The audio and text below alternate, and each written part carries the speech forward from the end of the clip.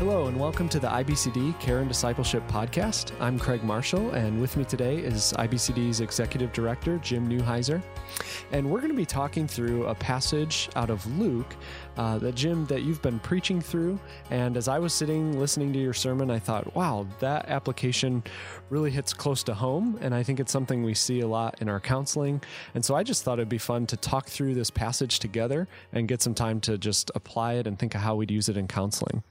So you're preaching through the Gospel of Luke, and not everyone in our audience is called to preach, but we all do read the Bible. So one of the things I'm curious about is, how does counseling affect how you approach the text as you study passages? I think the best thing you can do for your preaching is to counsel, because it keeps you connected with people and their real problems. Some preachers live their lives in the Greek or Hebrew text and in commentaries and interacting with theologians, and they don't really understand how the gospel, how the Word of God is needed by their people to help them live with life as it's happening. And so when you're sitting with someone who's deeply troubled and you have to bring the Scripture to them, and that's part of your life anyway, then when you get to the text as you're preparing a sermon, you understand its meaning as you would anyway, but as you study, but then you're thinking, how can I present this in a way that it's going to meet the real needs that are in our congregation of ordinary Christians? I find sometimes when I'm reading the Bible, it may be hard. If I'm just thinking through the lens of my own personal life, I may miss lots of things. But it does seem like when you have people coming to you, asking you questions, or you're thinking about helping others, it almost makes you bring a different set of questions to the text. Do you find that as you study? I spend a lot of my life searching the Word of God, which I believe to be completely sufficient, to find the answers for desperately hurting people. And the most desperately needy person I know is myself. And so I need to read the Word of God, first of all, for myself. And I actually find when it helps me, it can help others in the same way. But also, as I'm reading and studying, as I'm involved in the lives of people, I'm seeing things that I'm going to be able to bring to them. I also find that whatever I am reading or studying becomes something I'm using, in the sense that if I'm preaching in Luke, as you mentioned, probably if you were to watch me counsel on Monday night after preaching Luke on Sunday morning, probably in the course of that evening, I will use Luke a few times, because that's been on my heart for dozens of hours in the course of the week. So I was wondering if you would read and then kind of just explain to us the passage that we talked about out of Luke chapter 9. Sure. Verse 51, so when the days were approaching for his ascension, he was determined to go to Jerusalem, and he sent messengers on ahead of him, and they went and entered a village of the Samaritans to make arrangements for him. But they did not receive him, because he was traveling toward Jerusalem. When his disciples, James and John, saw this, they said, Lord, do you not want us to command fire to come down from heaven and consume them? But he turned and rebuked them and said, you do not know of what kind of spirit you are of, for the Son of Man did not come to destroy men's lives, but to save them. And they went on to another village. So what do you find, especially contextually? I know we just dove into that passage, but what's going on in Jesus' ministry that's helpful for us? Well, verse 51, the first verse I read, is a key turning point in that we've just finished the Galilean ministry in which Jesus was proclaiming the kingdom, the gospel, and he was confirming that through many, many miracles. The climax had come in about verse 20 of chapter 9, where Peter recognizes he is the Christ. Then Jesus explains what it means for him to be the Christ, that he must suffer many things. And now when you get to verse 51, he is actually going to suffer. He's determined to go towards Jerusalem. He's on the road, and in the context of Luke, it'll be the next 10 chapters, is Jesus journeying towards the cross in Jerusalem. And as they begin the journey, he chooses to go through Samaria, which is hostile territory, and that's where these events take place. A key part of that passage is the disciples calling fire down upon the Samaritans. And when we read that, we may not see any immediate relevance to our situation. I can't think of the last time I called fire down on someone. What's going on there, and how do we understand what they're saying to Jesus? The disciples are not entirely wrong here in that when Jesus sends them ahead, he is the king, he's the Messiah. And he sends them ahead to prepare the way. It's almost like when John the Baptist into Israel prepared the way of the Lord. And so they're telling the Samaritans to prepare for Jesus. They're like envoys going ahead. And we read throughout the Gospels that people's reception of Jesus is something that will either be righteousness for them or judgment for them.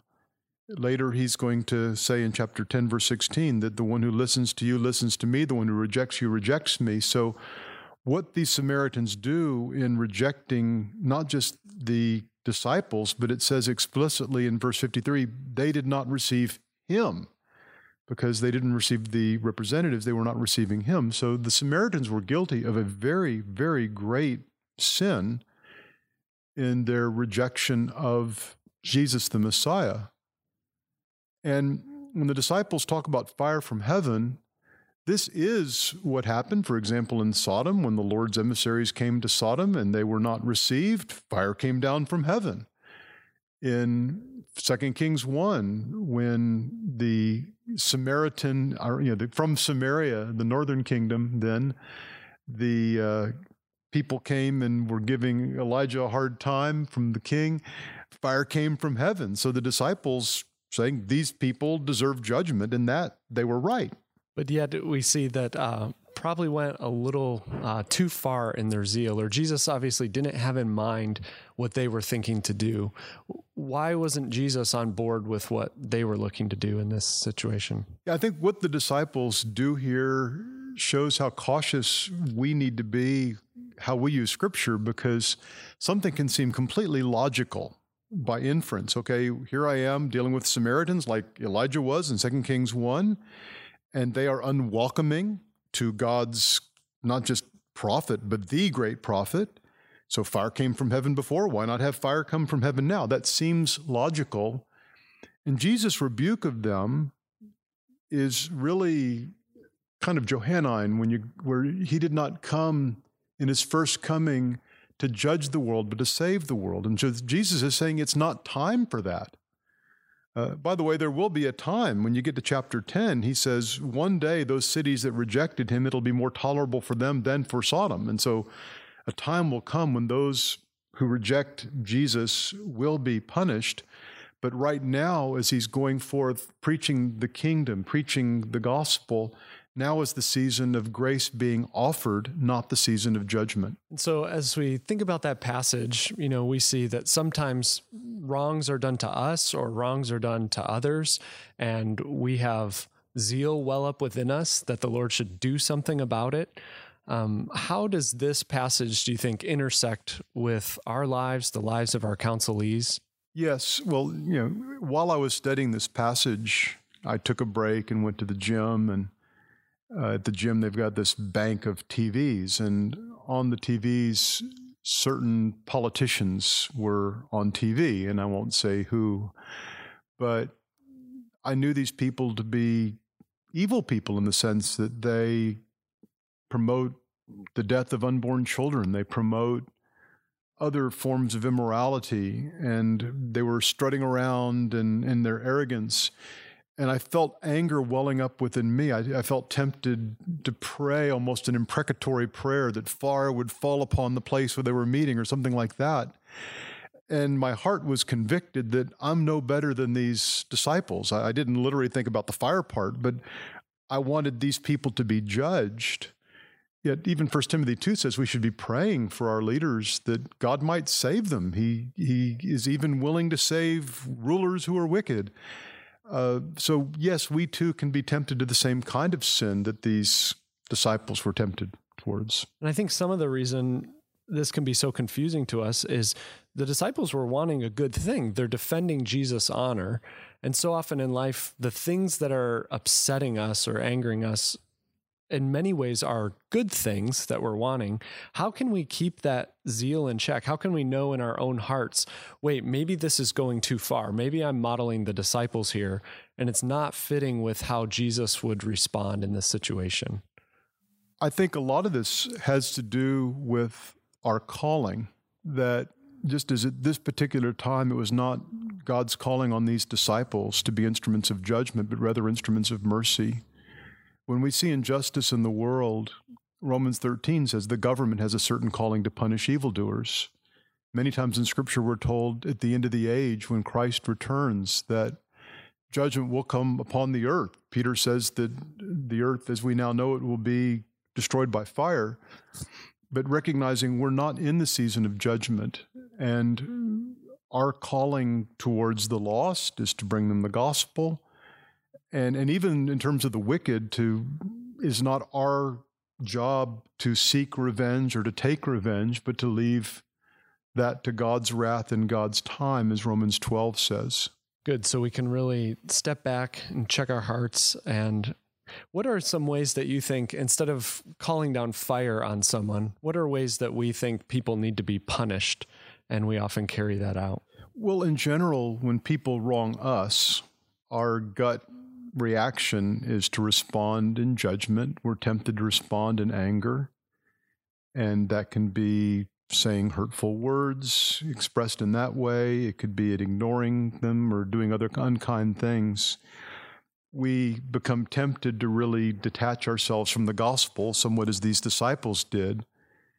And what we need to remember is both God's grace to us and also our calling to be messengers of mercy, which was at that time the calling for those disciples.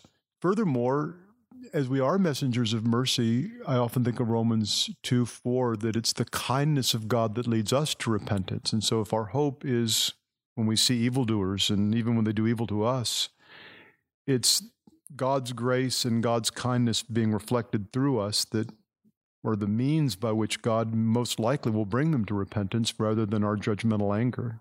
And so this seems to intersect for me with something we hear a lot in marriage counseling of, if a spouse is sinning, a lot of times the other spouse thinks it's their job almost to call down fire upon that spouse, to make them pay for the wrongs that are being done, to help them see the error of their ways. And so how do we change the heart of that spouse so that they're not making the same sin here as the disciples? I think of Galatians 6:1, where it says, if someone's caught in a trespass, you who are spiritual, restore him gently, looking to yourself that you will not be tempted. And so if your spouse has sinned, first you need to recognize that that's a sin against God more than you. And your calling is not to be his judge, but your calling is to be the restorer. God has called you to be the one, as you recognize also when he sins, his sin is reflecting that his relationship with God is broken. Whatever your spouse has done, they're not walking in the Spirit. Otherwise, these fleshly deeds wouldn't come out, and their great need is to be restored to walking in the Spirit. But you can only do that if you're walking in the Spirit, and you come alongside to help them and to restore them rather than to play God, which is what these disciples were tempted to do, and to let them have what you think they deserve, which could be anything as criminal as abuse or as subtle as grumpiness. And so that's our overall approach, is seeking to restore an attitude of grace and humility. Then there are times where consequences need to happen. What are some criterion to keep in our minds of when we may need to reach out to others for punishments to happen, or how do we think through that?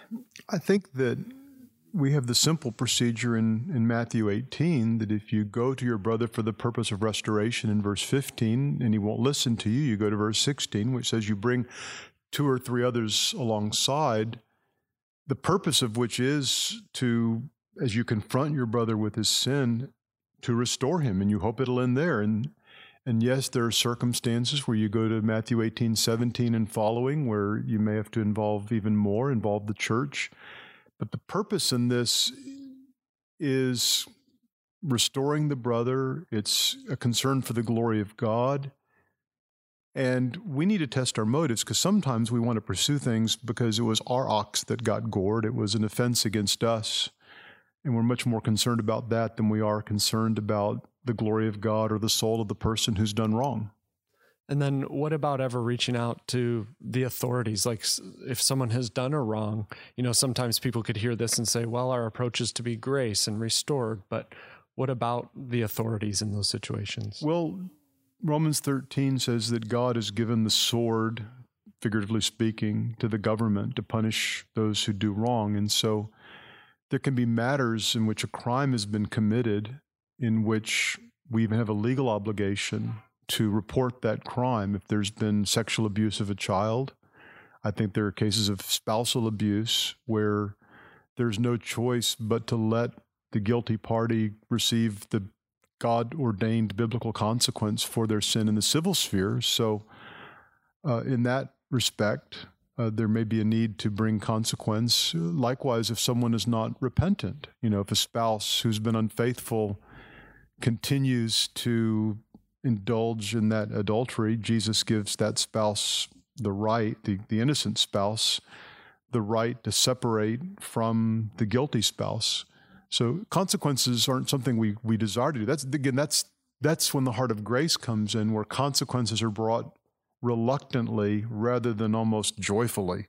And so I don't want to bring the consequence. If I do, it's because I'm compelled to do so by your lack of repentance. Yeah, it seems like the disciples were almost excited at the thought of fire coming down on this village. Yeah, I mean, there's some irony in this in the context as well, where earlier they weren't able to cast out demons and their faith was so small, and now suddenly they've got great faith that they think they can bring fire from heaven. They seem, like you said, kind of excited about that. But it's a warning for many of us, is that there are oftentimes we as believers get something into our head. We think we've got a verse that supports it. They had verses from the experience of Elijah. We need to be very, very cautious, especially when it comes to matters of judgment. And some of this we may do face-to-face, but then social media sure seems to provide a platform where we may be calling down fire and in a way that we might not do to someone's face, but it's probably wise for us to think through this, even in light of that, huh? Yeah, well, the proverb that says, where there are many words, transgression is unavoidable, probably would be well posted frequently on Facebook or other social media. Certainly another application of that would be Matthew 18:15 says, if your brother has sinned, first you go to him. It doesn't say you tell the world or gossip. And Facebook can certainly be, or other social media can be, a form of gossiping about others or public judgment without going and trying to bring the restoration that the Scripture tells us to do. Well, I was encouraged just hearing this passage, and there was obviously more to it in your sermon that we're covering other aspects, but just kind of thinking through this heart attitude of the disciples, how they went too far, and then how some of those principles can keep us in check. So thanks for explaining that to us. Is there anything else about it you wanted to say? Or I think the best preparation a counselor has is to do in-depth study of the Word of God. And it's been my privilege for more than 30 years to most of the weeks of my life been working my way through books of the Bible. And it's equipped me to be able to explain verses in their context to counselees. It keeps the Word fresh in my own heart. Counseling isn't just being able to summon up a verse here and a verse there, just lifting it out of context. If you want to be a really well-equipped counselor, you want to master the Word of God. And for most of us, it means having somebody we can teach. It raises our game to be well-prepared. So the best preparation to be a counselor is to really study in depth the books of the Bible, not just read through it really fast. And then counseling is also great preparation for teaching and preaching the Word of God as we learn to connect the Word of God to the needs of the people who come to us. Thanks for joining us, and hope to be with you on the next episode.